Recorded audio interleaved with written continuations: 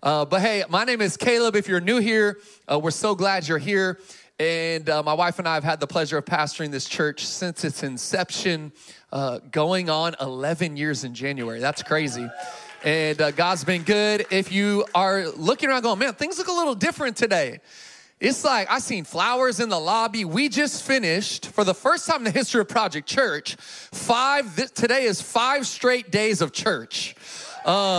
Which we have never done because we just had our Fashion Women's Conference. But Wednesday night was Presence Night, worship night at our Southsack campus. Thursday night, fashion. Friday night, fashion. All day yesterday, Saturday, Fashion Women's Conference. And so 5 straight days, counting today, of church. And man, I'm loving life. I'm not even tired, church. Supernatural energy. And I'm feeling a little feminine. No, I'm just kidding. I was with the ladies all week, but I'm actually rocking one of the shirts, and this is a fashion shirt. Actually, there's a little bit more merch left available if you want to get some. There's hats. I think the shirts might be all gone, but there's hats left and maybe a couple hoodies, so you can stop in after service and maybe grab some church merch. But hey, we are kicking off an all-new series today called The Parable Project. We're going to explore the riches of Jesus' stories. If you don't know, Jesus actually shared 40 parables. These are stories. 40 parables with us in the Gospels that we have on record. We know that Jesus, it says, if all of his words were recorded, they would fill every book in every library in the world. And that's pretty incredible to think about. But we have his 40 parables, these 40 parables recorded because the apostles, they could remember those more easily. How many know stories are more easily remembered?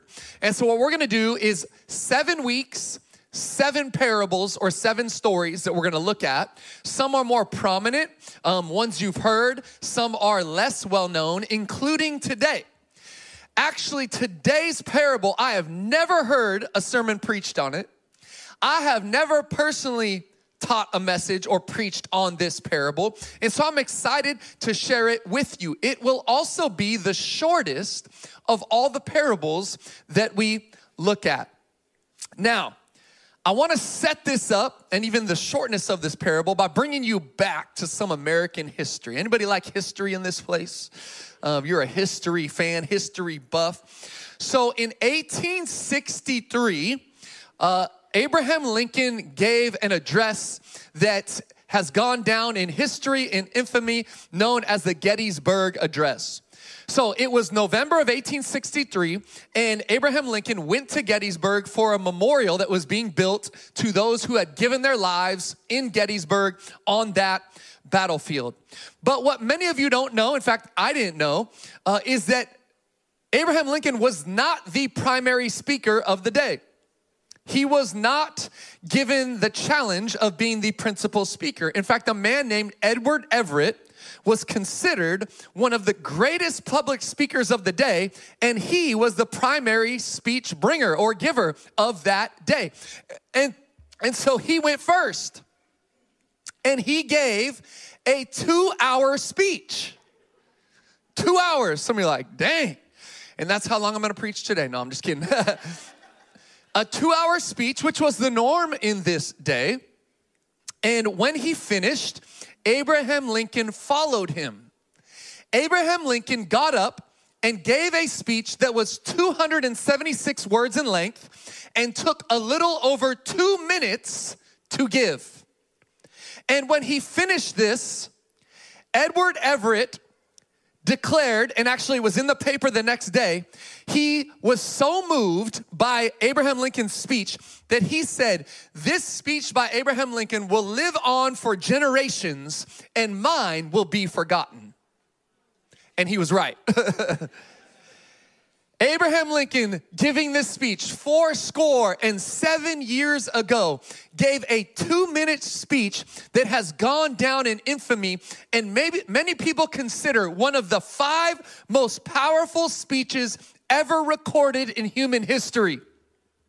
And it took 2 minutes to deliver. Why am I telling you this?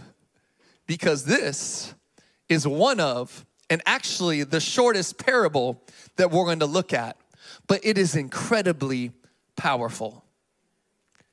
It is a brief parable that I would like to kick off this series with. So if you have Luke, or if you have your Bibles, go to Luke chapter 13.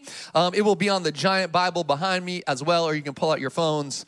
We're good with that too. Who's got a real Bible? Just hold it up. Look at these. These are the really spiritual people in the room. There's like 5 of them. They love Jesus more than the rest of you. I'm kidding. I actually read my Bible on my phone every single day. But I love to preach from this. So here we go. And he told this parable, he being Jesus. A man had a fig tree planted in his vineyard, and he came seeking fruit on it and found none. And he said to the vine dresser, look, for 3 years now I have come seeking fruit on this fig tree, and I find none. Cut it down. Why should it use up the ground? And he answered him, sir, let it alone this year also until I dig around it and put on manure. Everybody say, ew.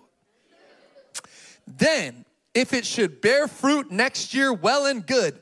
But if not, you can cut it down. This is the word of the Lord. The shortest parable that we will look at in these 7 weeks. Now, I want to give you some context because we can't just read this parable and just be like, all right, here's what it means without looking at the context in which Jesus is sharing it. And so I'm actually going to take you to the beginning of chapter 13, and I want to read starting in verse number 1, leading up to this parable. There were some present at that very time who told him about the Galileans whose blood Pilate had mingled with their sacrifices. So, just so you know, just a short while before this, Pilate, who was the Roman ruler in this area, had murdered a bunch of Galileans. And they tell Jesus about it. And he answered them, again, he being Jesus, do you think that these Galileans were worse sinners than all the other Galileans because they suffered in this way? No, I tell you, but unless you repent, you will all likewise perish. Or those 18 on whom the tower in Siloam fell and killed them. This is also well known in this day. This tower fell and killed 18 people who were walking by. Do you think that they were worse offenders than all the others who lived in Jerusalem? No, I tell you, but unless you repent, you will all likewise perish. And then Jesus tells them this story about the barren fig tree. So this gives us a little bit more context as to where and how Jesus is framing this very short but powerful, interesting story that he shares with them. And so what I want to do is I want to talk to you about how Jesus is referring to us all here as trees. So I say, look at your neighbor and tell him, your branches look good. Because we, the trees, is the title of my message. We, the trees. So what I want to do is I want to share 3 thoughts with you as it relates to the heart of Jesus towards us, his trees.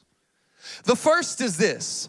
He is looking at our branches. Did you know this? Like Jesus is looking at your life. He's looking at your branches. God doesn't save us and then leaves us. He saves us to use us. He has saved you to then use you for his purposes, to make you the light in the darkness, the salt in a world that has lost its saltiness, to be his hands and his feet, his mouthpiece for him. He saves us to use us. And I, like Jesus in this moment, am profoundly concerned with what I'm seeing in the American church. You see, Jesus was profoundly concerned with what he was seeing of the Jewish people. And I am profoundly concerned with what I'm seeing in the local church. My concern is that there are many people, maybe even in this room, who are not fully surrendered or converted to Jesus Christ. My concern this Sunday and every Sunday is that there are some of you who have not had an authentic repentance towards God in your heart. And I know you're going, whoa, Caleb, is this where you're going with this? Like hellfire and brimstone? Yes, I am. Let's get ready. Buckle your seatbelts. Jesus clearly states, if you don't repent, you will perish. You will die. If you don't repent, this is what is coming. And so people, they love to talk to me about Jesus. They're like, oh man, I just love Jesus because he's so grace-filled and loving. And he just encouraged people all the time. And that's why I like Jesus. He's not that judgmental type like the church is today. And I'm like, y'all haven't really read Jesus' teachings then. Y'all haven't really read the whole gospel of Jesus Christ. Because when I read it, yes, he is loving and grace-filled, but he is also a just example of God for this world. And he clearly says, if you don't repent, you will perish. And then he tells the story of a tree that isn't bearing fruit and says, take it and rip it out. Cut it down. Get rid of it. It is not bearing any fruit. We were made to bear fruit. And God is looking at our branches. Do you hear me today, church? So many Christians, they say, I like Jesus as Savior, but we just don't like him as Lord. Like, I like the Jesus that saves me from hell, but the Jesus that I got to surrender my whole life to and live in obedience to, and to his word, like, I'll leave that Jesus. Give me the Jesus that just saves me from punishment. Now, let me give some theological terms, because I think a lot of Christians are living this kind of life. Let me give you some theological terms of this type of repentance. Theologically speaking, there are two types of repentance. The first type of repentance is the repentance of attrition. Everybody say attrition. This is the type of repentance that is motivated by the fear of punishment. So I just need that get out of hell ticket. I just need to be saved from punishment. It's the repentance of Esau. It's the repentance of your kids who get caught, like taking that cookie when you said no cookies before dinner, and they get caught and they're like, I'm so sorry, don't spank me. Or my kids, I'm so sorry, don't take away my Switch. Nintendo Switch, that is. Don't take away Fortnite, Dad. Don't do that to me. They have attrition, right? They're sorry because they don't want to be punished. And I think there's a lot of Christians living this way. Can I tell you something? This type of repentance never leads to true salvation. Because there's not a heart change. Like, oh, I'm sorry and I'm not going to do it again, but it's just because I don't want to be punished. Now, the second theological term or type of repentance is the term of contrition. Everybody say contrition. It's why the Bible talks about having a contrite heart before God. This is when our hearts are broken from our sin, and we are grieved at the fact that we have hurt God, that we have gone against God and we have grieved his heart. This is the type of true repentance that leads to true salvation. This is why when I talk to my kids and they mess up, and I mean, my kids are perfect, but your kids, let's talk about your kids. When your kids mess up, I'm joking. When my kids mess up and I say to them, I'm not mad, I'm just disappointed. And I remember my parents saying this to me, and that's like the worst thing to hear. Why? Because I realized I'm not just avoiding punishment, and that's why I'm sorry, I actually hurt their heart. And that's the type of repentance we need in the church, where we are grieved at the fact that we have grieved God's heart, that he has something better for us, and it pains him when he watches us walk this kind of wrong living out. That's the type of repentance Jesus wants for his church. A contrite heart. My heart is broken that I have hurt God. And you know what happens when we have this kind of repentance? These people are reconciled to God forever. So when I'm talking about your branches, God is looking at your branches, and Jesus is calling the Jewish people to repentance, and he's calling us to repentance. We need branches and fruit of repentance in the church. When we took over Streamline Church, which is now we're turning into our Southside campus, it happened 6 weeks ago. And I am not a person that carries stress or anxiety. Like my whole life, I think I just have that laid back, chill personality, which has served me well in leading this church because nothing really bothers me. Nothing phases me. I'm always like, it's all good. God's got it. Like things could be falling apart. I'm like, we're good. God's good. We're good. But something happened 6 weeks ago when we took over this campus. I was met with, for the first time in my life, overwhelming anxiety. And for 5 weeks, I have carried, up until last Sunday, I carried overwhelming anxiety. I'm talking about, I sleep like a baby. All 5 weeks, I'm waking up at 2 in the morning, 3 in the morning, 5 in the morning. I can't sleep. My heart is racing. I was walking my kids home from school one day, and I'm thinking about everything and all the weight of this. And out of nowhere, my heart just starts going like 100 miles an hour. I had to stop, tell my kids, hold on, stop, and get my breath. This wasn't a physical thing. I knew what was happening. There was anxiety overwhelming me. So for the first time in my life, I can empathize with some of you. You're like, now you know what it feels like, Caleb. God's teaching me things in my 40s now, church. Thank you, Jesus. But it was crazy. So last Sunday, I didn't preach here. I only preached at the Southside campus. And I got up at the Southside campus that Sunday. And I have an issue, which some of you have, is that I don't tell people when I'm struggling. And this is an issue because God told us to bear one another's burdens. God told us we need the intercessions of the saints and the other believers around us. But I've had this mentality like, it's my weight to bear. I got to shoulder it. I'm the leader. I don't want to put this on anyone else, to the point where I wasn't even telling my wife.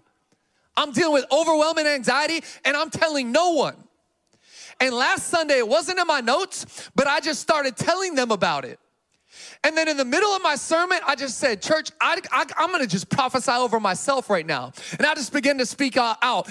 In Jesus' name, I prophesy. I break off the spirit of fear and anxiety and stress. And I ask it to kneel and bend the knee at the mighty name of Jesus. And then I began to speak it out over the church. And some of you, God's breaking it off in this place. And I kid you not, that night I slept great. And for 7 days straight, I have had zero anxiety. Zero. Why am I telling you this? Because this is the branches and the fruit that bears when we walk in the truth of the good news of the gospel of Jesus Christ, that he has not given us a spirit of fear, but of power, love, and a sound mind. And some of us need to prophesy over ourselves. Some of us need to ask for some prayer and get people around us to lift us up. And what's crazy was because I declared it, the word spread. And next thing I know, our prayer warriors in our church and my wife are praying for me. And boom, the spirit of fear is broken off me. God is moving. God wants to prune us. And this was some pruning for me because God's teaching me, Caleb, you got to learn to be vulnerable. Because my natural bent is not vulnerability, church. My natural bent is I got it all together. I'm the man. I got this. I don't need anyone. I don't need to tell anyone. But God is pruning my branches, and he wants to prune you so you can bear better fruit. Which leads us to the second heart of Jesus towards his trees, is that you were made to bear fruit. I need to declare something over this church right now. We've been in seasons for the last 10 years of preparation, but I believe that this year, year 10, and going into the next decade is that it is fruit-bearing season. No longer are we waiting. Our roots have gone deep. We have planted seeds. We have watered. It is fruit-bearing season for your life, for this church, for this ministry, and for this future. And I just felt like as I was preparing, God told me to tell you, it is fruit-bearing season. Some of you have been waiting on the fruit, and he wanted me to declare, it's fruit-bearing season. You've been waiting on God. The fruit is coming. Believe it and speak to it. You see, the main means of God and his saving process is in and through the church. It's in and through the local church, but not just like being here on Sunday mornings. It's in and through the local church, being the local church when it leaves these doors. And so there was a quote that I heard preached a lot, and I've even preached it. And it goes like this: preach the gospel, and when necessary, use words. And I was like, oh, that's so good. And I preached it before. But you see, here's the problem with that. The point comes in every connection and gospel encounter where you have to use your words to declare the truth of the gospel. Like the good news of Jesus Christ is not going to be learned by someone of them just watching you like, oh, wow, he's really cool and nice and loves, and there's something different about him. And they go, what's different about you? And you go, well, I don't use words. What's different about you? I don't use words. It's just my life. Yeah, but what is it about your life? You see, the time comes. Yes, your life should point people to something different. But the time comes where you must use your words to declare the good news that you have. Here's what Scripture tells us. Faith comes by hearing, and hearing by the word of God. We must declare the words of God from the word of God for people to be changed and transformed by the gospel. And so my challenge to us, I think some of us, our lives have been like, well, I'm gonna bear fruit just by how I live. But God, I think, is challenging our church. The fruit-bearing season is that many of us are being called to share the good news of the gospel of Jesus Christ with our words, with our neighbors and our friends and our family members and those people we come across on the street and at the grocery store. I believe this week you're gonna have gospel encounters, God encounters, where he's gonna give you opportunity not to just live great, but to speak the truth that Jesus is the good news, that he's the answer. I think the fruit bearing that I'm declaring over this church is salvation for people that you never thought could be saved. And it's salvation for people that maybe you've even written off. Too far gone, too sinful, too broken. And God's gonna use you to speak the truth of the good news of Jesus over their life, and they're gonna respond and repent with contrition, and their lives are gonna be changed. This is a parable of repentance. That's what Jesus is doing here. He's giving this short 4-verse or 3-verse parable of repentance. And I was reading it and I'm like, man, a fig tree and a vineyard, that doesn't make sense. Right? Because a vineyard is for vines. We're close to Napa, so we get it. Vineyard is for vines, and the vines grow grapes, and then they turn the grapes into wine, and they made wine back then. And so they understood this. But what we don't know is this letter or this scripture, this story was being told to an ancient Jewish listener 2,000 years ago. And they would have known that the best place to grow grapes is also the best place to plant any fruit tree. And so what was common practice in this day is they had a vineyard, but they would also plant all sorts of other fruit trees because that's where the soil was best, and it's where the trees were best and most cared for. So it was normal in this day for these trees to be planted in vineyards. What's the point? The point is this: you need to be planted in good places. And I'm encouraging you today because I believe God has brought you to a healthy church in a healthy environment with good soil because he's wanting you to plant yourself so you can grow and bear much fruit. So I believe that God has called Project Church to be a healthy, tree-growing, fruit-bearing church, and that's why we must be planted in the house of God. So people online, let me come for them for a minute. People online, this is a great alternative. You can't be here, you're sick, you're on a trip, you can watch online. That's amazing. But there's nothing like being in the house, because in the presence and the power of God is released in the house. And so be here in the room. Okay, I'm done coming for you. Back to y'all in the room. No, there's something powerful about being here because the soil it's more fertile when you're in the room. I've just seen it. God can still use that. He still uses online. They're watching online right now on YouTube and Facebook, and that's great. He still uses it. But there's something more fertile when you're here in the body of believers and God begins to just infill you with right, good nutrients so that you can bear the fruit necessary to live your life in this world. But on this fig tree, he found no fruit. You know that Jesus, throughout his teaching, is constantly concerned with us bearing good fruit. He says it over and over in his teaching. You must bear fruit. You must be fruit bearers. You must have good fruit. He gives us the fruits of the Spirit. He calls us to be fruit bearers. He's concerned with it, and he teaches it. But fruit bearing is not always comfortable, is it?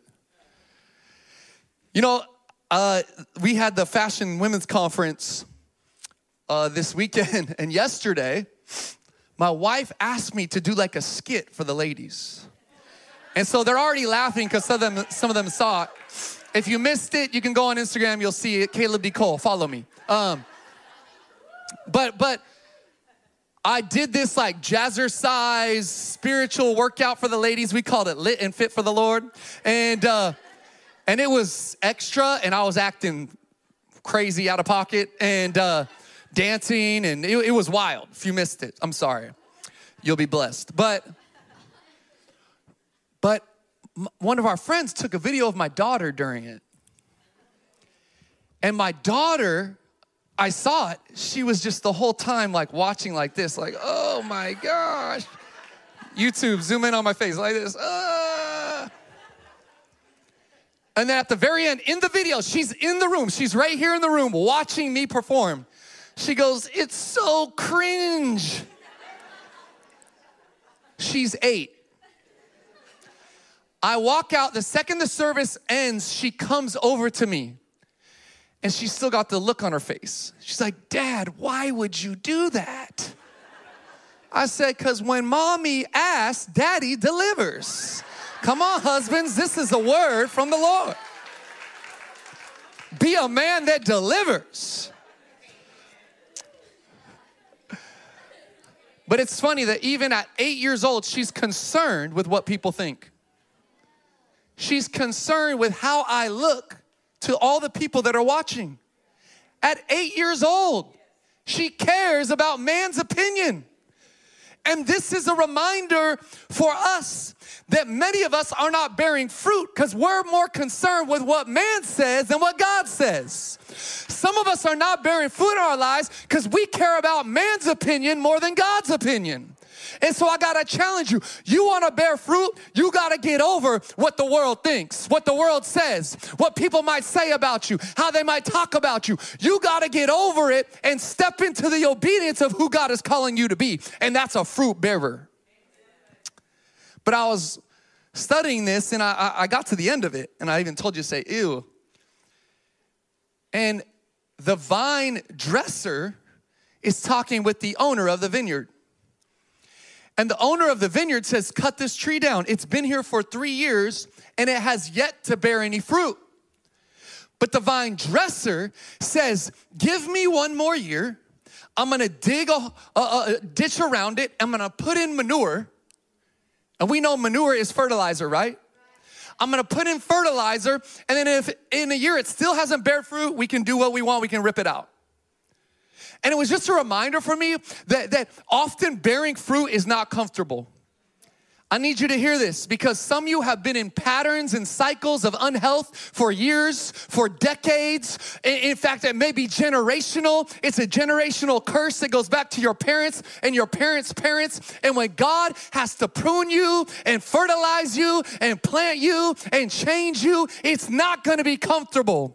But it's necessary for you to step into the fruit bearing that God has for you. So what we do is when things are uncomfortable, we quit. I don't like it. It doesn't feel good. It doesn't smell well.